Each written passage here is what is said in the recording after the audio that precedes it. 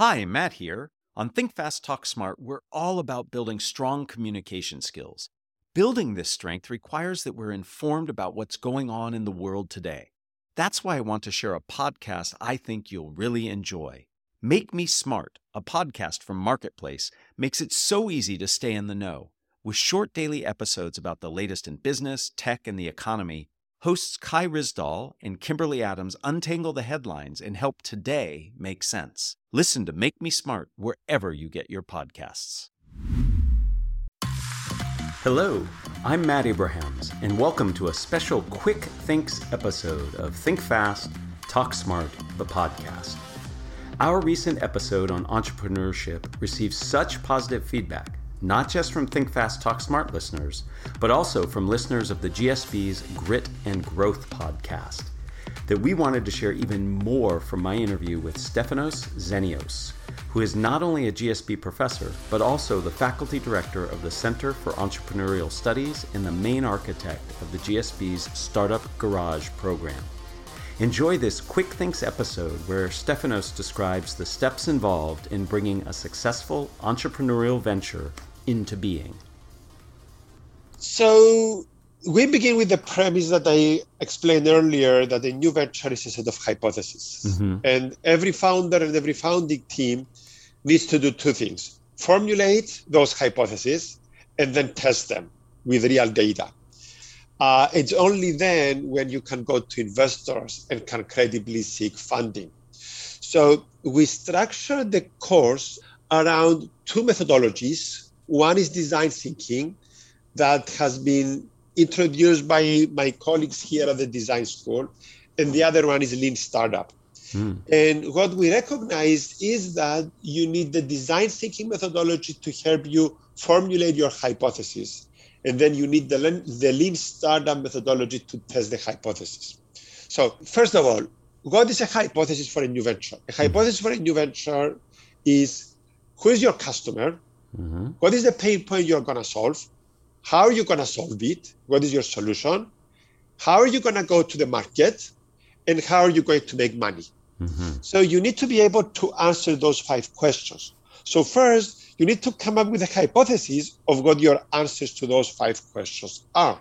So we begin by having our students immerse themselves in the environment of who they think their potential customer is going to be. We give them an assignment that lasts for 4 weeks. Talk to as many future customers as possible. Ask them for what their pain points are.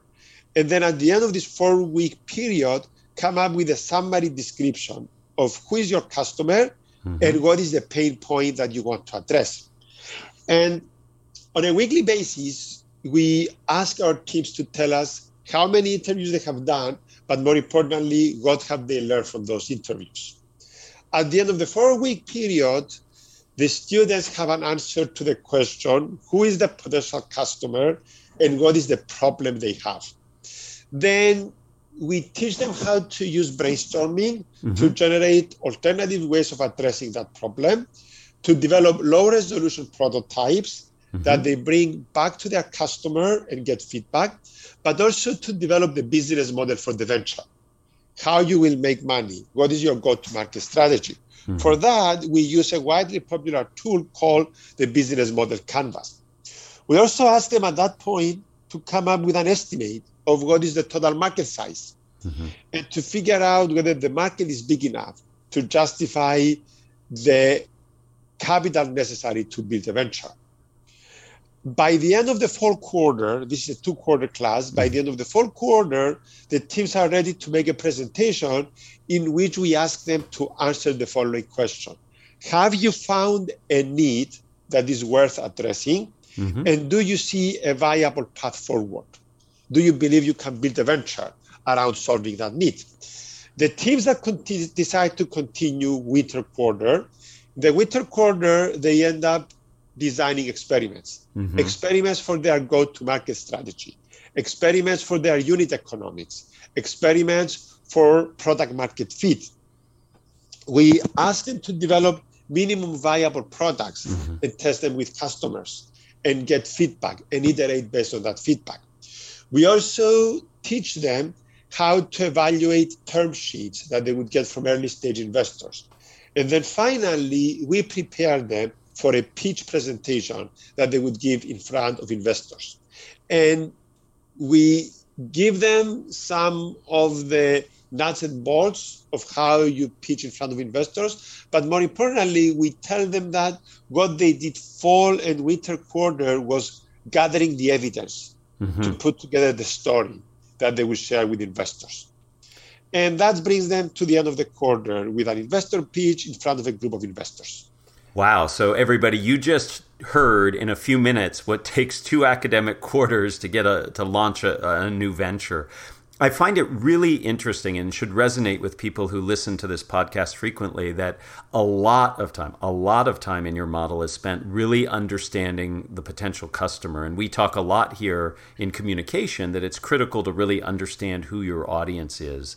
And so it's nice to see that that's super important in launching a new venture. And I liked how you ended as well with something that we often talk about, which is you have to be able to tell a good story. It's not just to have the evidence, but you have to put that evidence into a good story. Yeah, great founders are great storytellers. And they have to tell different stories. They have to tell a story to their customer so that they can inspire them to test and use their new product.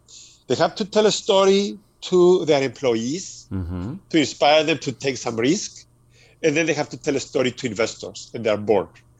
And what I found from my experience teaching Startup Garage is the closer you can get to your customer, the deeper you can understand your customer, and the more authentic as an entrepreneur you are about addressing the need, the more compelling your story is going to be, both for customers, investors, and employees. So that relevance can really help make it resonate. Thank you.